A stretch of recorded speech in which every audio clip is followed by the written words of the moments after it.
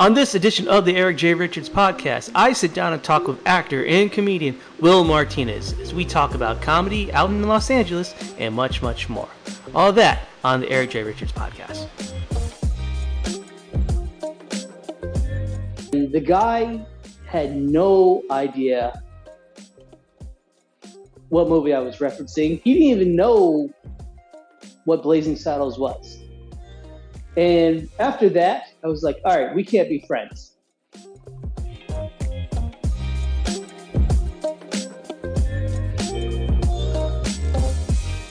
Go get her, Ray. And we know where that's from, right? That's from the Flintstones movie with Halle Berry and John Goodman. And welcome to the Eric J. Richards podcast. Today with me, I have actor, comedian, all-around great gentleman. He is the spectacular Will Martinez. What's going on? What's going on, Will? Long time no see. What's up, man? How are you? You know me. I'm just trying to stay sane. Yeah, got to. Yeah. How about you? Can't complain. Just been doing my thing, working, hustling, trying to get ahead. You know, same old. So it's been a short time. So you're originally you're from Chicago, but you're where now? I'm in Los Angeles now. You're in LA now, and you're hitting up the clubs still, the comedy clubs. Yeah.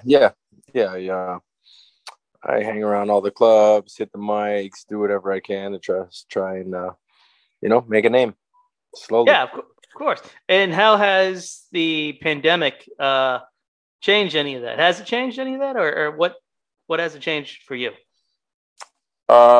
Just changed work, changed the outlook on how to make money. Closed down all the clubs, separated all of us for a while. And you kind of had to just push forward, do whatever you could to survive. Okay. And a lot of comics were doing was it Zoom stuff, Zoom shows, I guess. Were you taking any part of those, or what is your feeling about that, those types of shows? I'm not a big fan. I did some Zoom stuff, but I'm not a real big fan.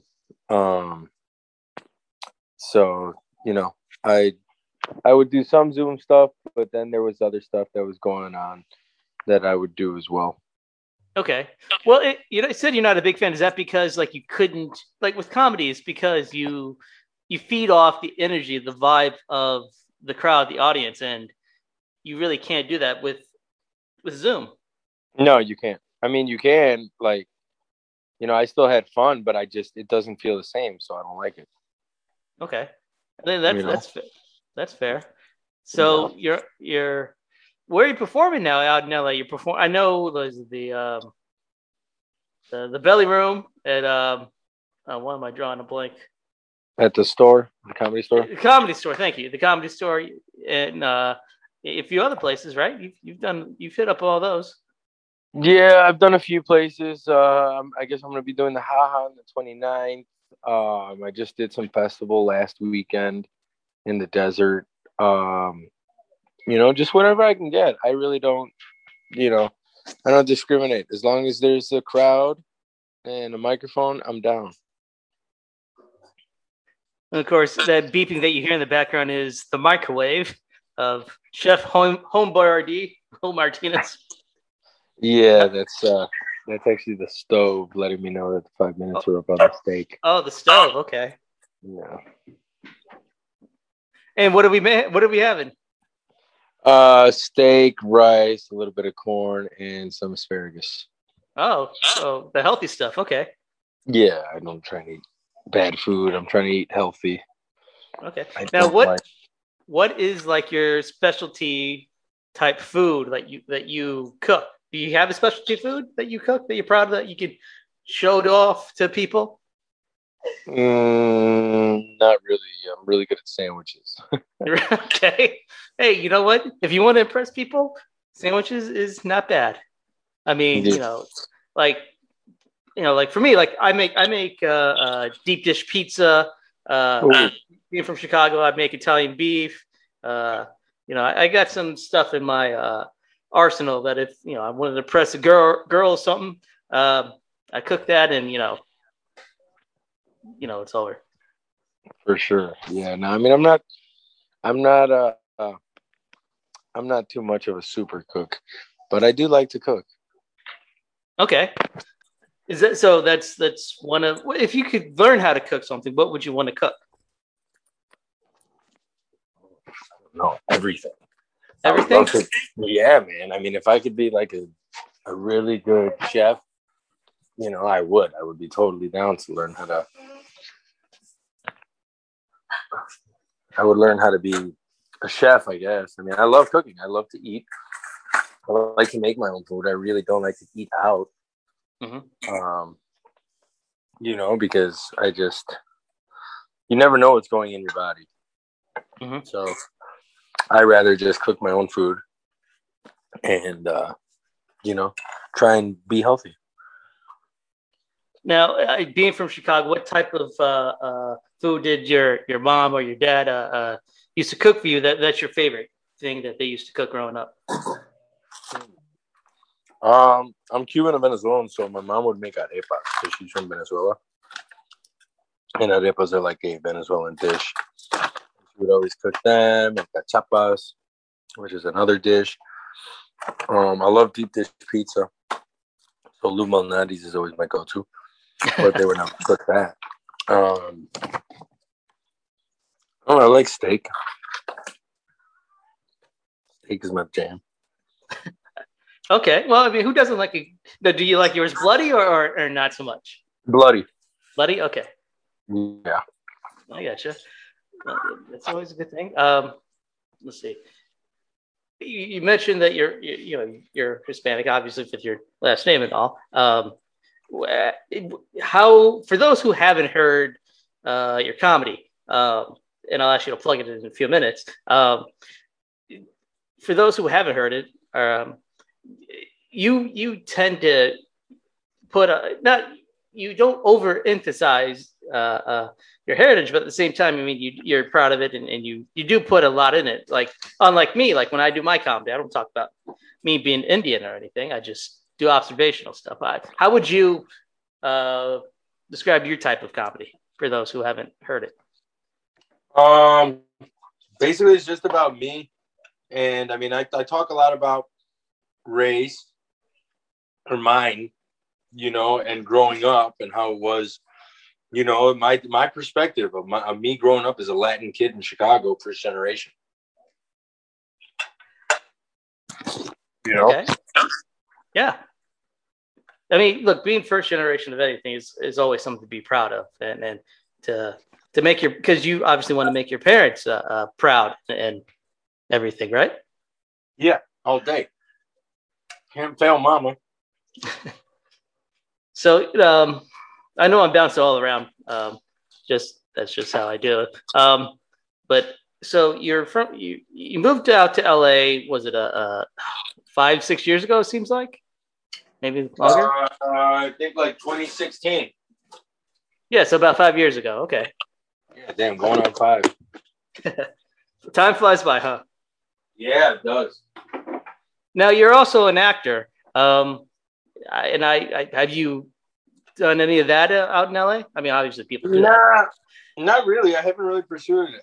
I'm too in love with comedy. Okay. Like, I have an agent out here represented with Cabrera Talent, but I haven't really tried to focus on that just because, I don't know, I love comedy, man. I don't really care about acting as much as I do being on stage telling jokes. Okay. So that's more your passion. But I mean, but you enjoy acting. It's just that you're more career oriented towards the stand-up side. Okay. Yeah, right now I'm just focusing on killing it on comedy. Okay. Now, if you could perform anywhere out in LA, what would be your dream venue? Main room at the Comedy Store with my own show. Okay. Yeah. And who would open for you? Oh, I don't know. I don't know, man. Because I mean, you've got. I've met some of your friends out there, and you've opened for him and everything. But I mean, who would you know the scene better than I do out in LA? So I mean, I've been out there a couple of times to perform, but I mean, who would you want to? You would know who you vibe with more. But you have no idea who you would want to open for you. No, man. I wouldn't want to have somebody open for me who's already made it. In a sense, I would want to give somebody who hasn't made it and needs the opportunity and is funny and is kind of like the underdog. You know, okay. Mm-hmm. I would love to give somebody who doesn't have that big name or anything yet, or hasn't had that acknowledgement, and give them the opportunity, because this game is a lot about helping your fellow comic out. You know, you establish these relationships and these friendships, and you see a lot of comics that help other comics on the way up. Yeah, you know? And that's generally how, like, it should be. I think, you know, out in Chicago, it was the same way. Out in LA, when I was there, same way. There are different cities, I guess, that are different, but I mean, I feel like you can't be successful as a scene unless you work as a team, I think. Yeah.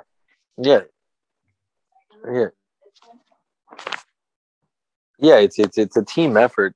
You know, everybody, you got to be cool with everybody. You can't be an a-hole.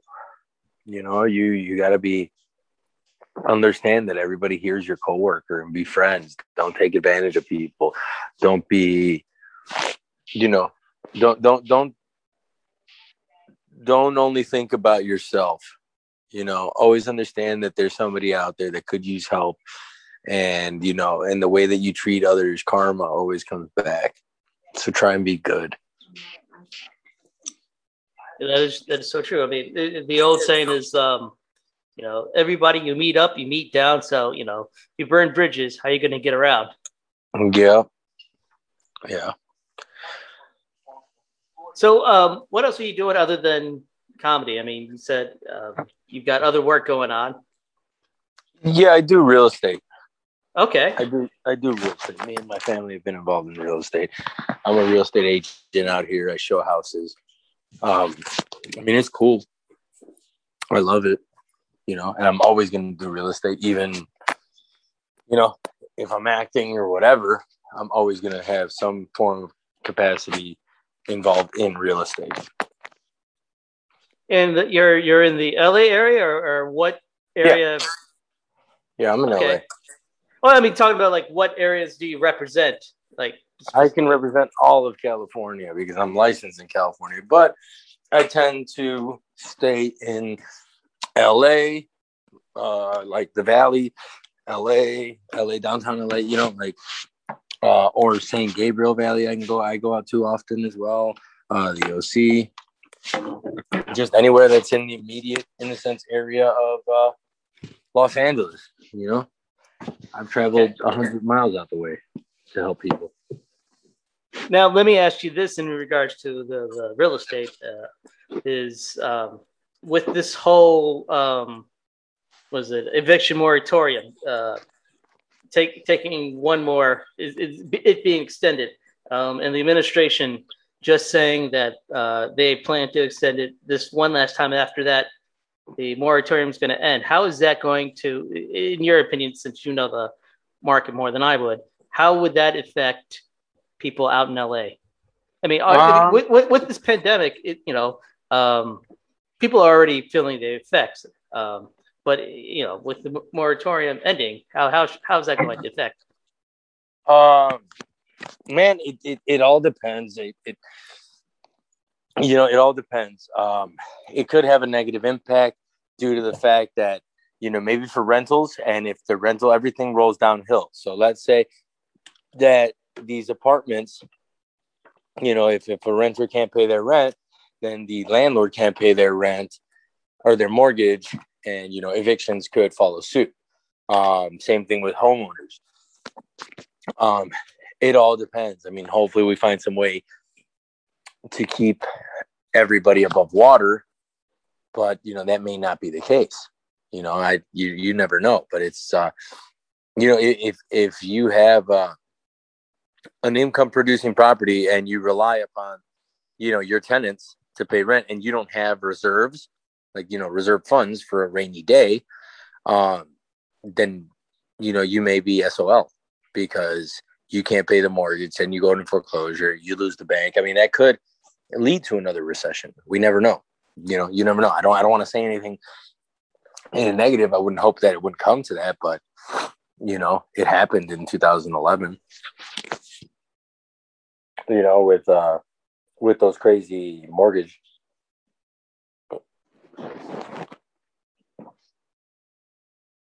Yeah, when the economy crashed in '08, and yeah, it was just horrible.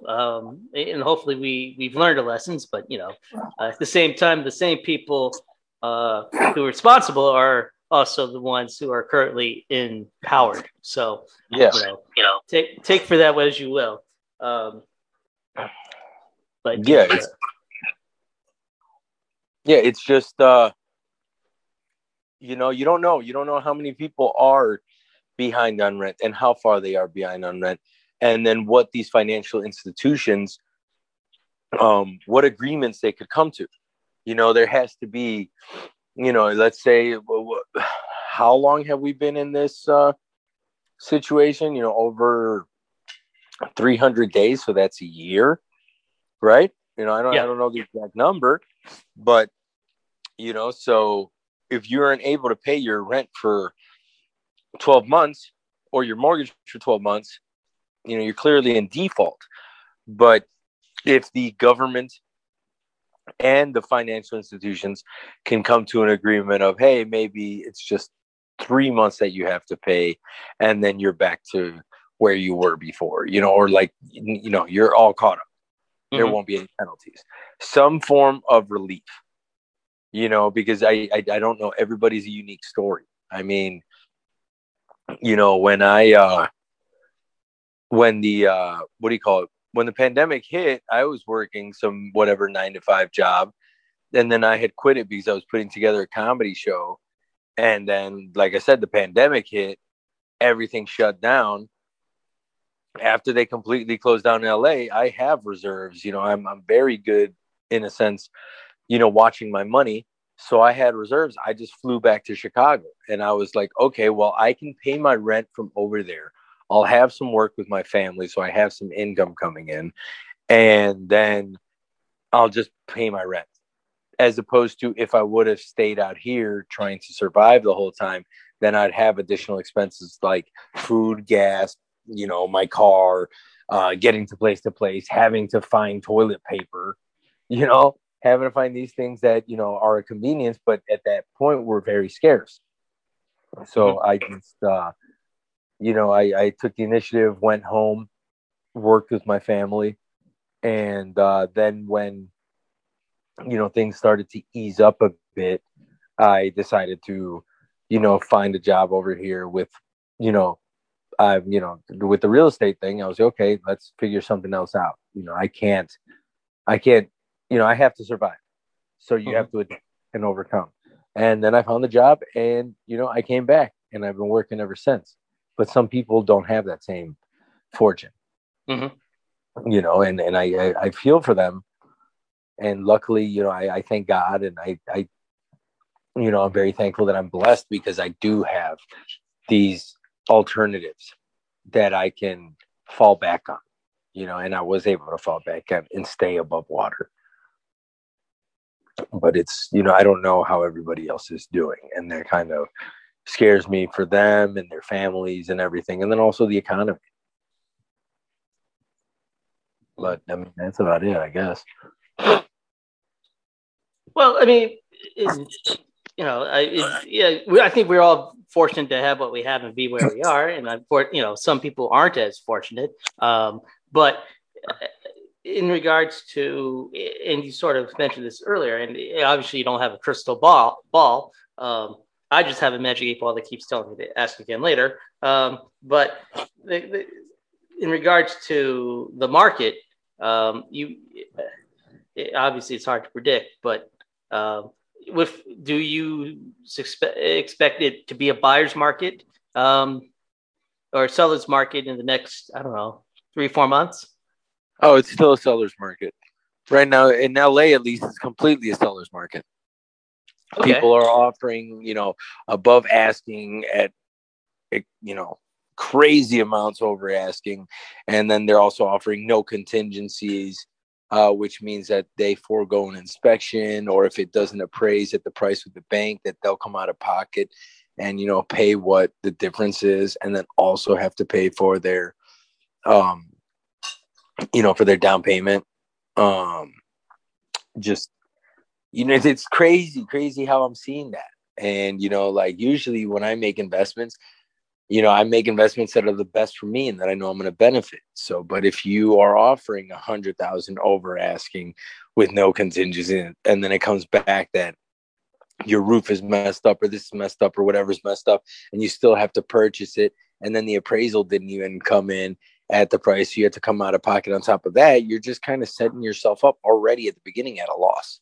You're just hoping that the market is going to continue to rise exponentially, and that may not be the case. So, whenever I do anything like that, make an investment, I always make sure that I'm on top, or a little bit. I don't ever try and take advantage of anybody, but I don't want to be the one taken advantage of. I like straightforward, honest, deals where, hey, I'm winning and you're winning too, and let's do this the right way. But I don't want to be losing right out the gate and have to wait 5 or 10 years for, what I thought, what I paid for it to be that, No,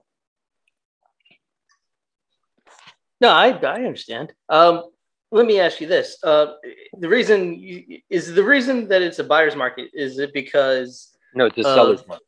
I'm sorry, seller's market. I'm sorry. Is that because of the interest rates being so low, or? No, it has to probably deal with there's what's called a low inventory. So not as many people, at least in California right now, not as many people are selling their houses. So there's a shortage of homes for sale, and and a large amount of buyers. So you have all this competition of, let's say there's 2 houses in one town, but you have 15 people or families who want to buy it. They're all gonna go above and beyond because they want a home, and they've been tired of looking because there's nothing popping up. Nobody's really selling these houses as much. So because of that low inventory and an excess of buyers, people come in offering exorbitant amounts where they're just like, hey, I just want it. I just want this to be done. I've been looking for 6 months. I don't care. I just want to move into a house. And that's kind of what they're doing. Okay. Now do you have any like crazy showing stories, like stories that, have to do with you showing houses that are like crazy? Nothing really crazy. I mean, yeah, I've walked into, when I was looking to buy a place out here, I actually was looking at a place in Compton or that area of South LA, because I don't mind underprivileged areas, and like I don't like, as long as it's a good house and the area is cool, I can live with it or wherever. But I actually was going into what was a home, and it's always better to buy a home better than a townhouse or a condo, whatever, because you own the land, you don't have to deal with an HOA. But when I was going to this house, like I walk in and there was a bunch of little like hoodlum kids in there. It was young kids. I think they were selling weed out the house or something like that. Because right as I walked in, they were all scared. It smelled like weed.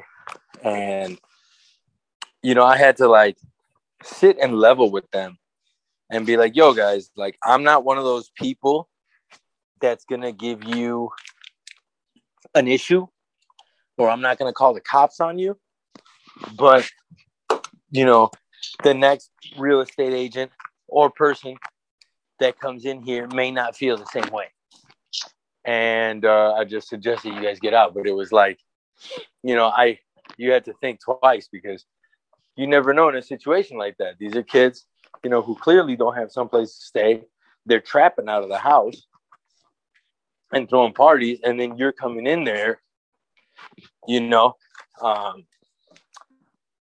sense, scaring them, not intimidating, but like you're a threat, to what they're doing. Mm-hmm. And you could get them in trouble. So like it could have turned out they could have had a gun, could have a knife, could have jumped me. Mm-hmm. But I was able to, talk and reason with them and be like, hey guys, listen, like I'm not calling the cops on you, but I suggest you get out of here. Because if another agent does come here and sees you guys here and finds out, how you got in, because I see that the back door is broken. You guys broke the window to get in. You're doing all this stuff that's illegal. The next person might not take sympathy on you and will call the police, and that can destroy the rest of your life, and I'd rather take it in the kind way and try and teach somebody than just do something that I know can hurt them. Because like I grew up around people like that, like I know I grew up around the bad kids and the good kids. And, a lot of the bad kids do bad stuff just because they don't have opportunities and don't have guidance. So, if I can help, I'd rather take the kind route than just like, oh, let me call the police. Let me lock you up. Let me get you in trouble. Nah, man, let's talk about it first. Let's see what the issue is. And if I could help you so that you don't have to do something that's going to affect you for the rest of your life. Like if you get a felony, you can't vote. Mm-hmm. Your life is like taken away from you in a sense. Yeah. So you can't get a normal job. So I'd rather prevent doing something that would be detrimental to the rest of their lives.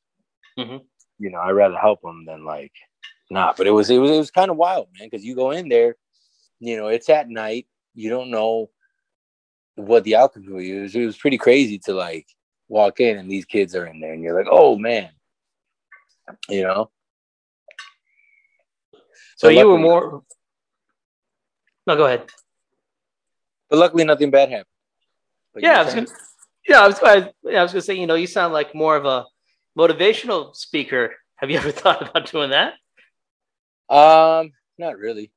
No. But I mean, always thought about it. But like I just, like later on in life, like through comedy and getting and acting and stuff, you, in a sense, get a position of power in society where your words have power to them.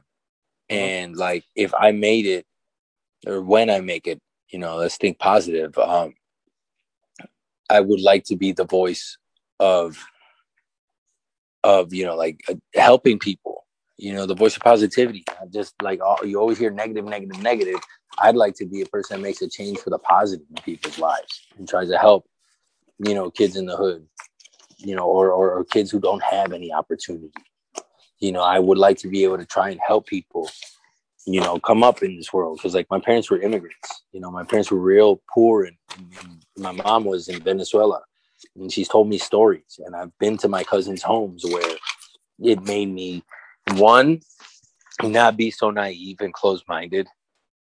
Like I see many, I don't want to be offensive, but many Americans don't understand how fortunate we are. Like even with us getting these vaccines, and I know not everybody's for them, but the simple fact that we can get a vaccine for free is a blessing, because there's so many other places in this world where that isn't the case, where they don't have the same rights as we do. So it's kind of like that. I like to do whatever I can to help. Like I want to make a positive impact in the world. So is that what sort of made you go into comedy? Was like you wanted to tell your story, but through comedy and turning it into telling your story, telling jokes, and sort of inspire people. Yeah, I mean, I've always been like a goofball. Everybody throughout high school And like even grade school would always tell me like, you know, you're funny, you're funny, you're funny. They wanted me in the comedy troupe in high school. Then I studied acting in college, and they were like, yo, you should look into comedy, you know. And then at Second City, when I was doing that for a little bit, it was always positive, but I never continued because I was always like cheap and thinking about money. You know, and those classes are expensive. Mm-hmm. So yeah, at certain times I wouldn't have the money to pay for them, but I keep pushing and try to move forward.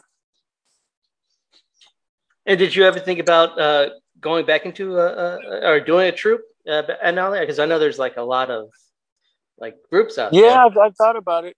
I mean, I'm thinking about it. I never turn it down. You know, I like Groundlings. I hear that Groundlings does characters, and I'm good at impressions and imitations and different characters, and that's something that's always appealed to me. So it's a consideration that I have, and when everything gets back to normal, I'm definitely considering it. Mm-hmm. Yeah, because I mean, there's a lot of of them out there. As you Growlings, was the Upright Citizens Brigade? I think. Yeah, UCB, but I think UCB just closed. Oh, okay. Yeah, there's UCB, Groundlings, and Second City out here.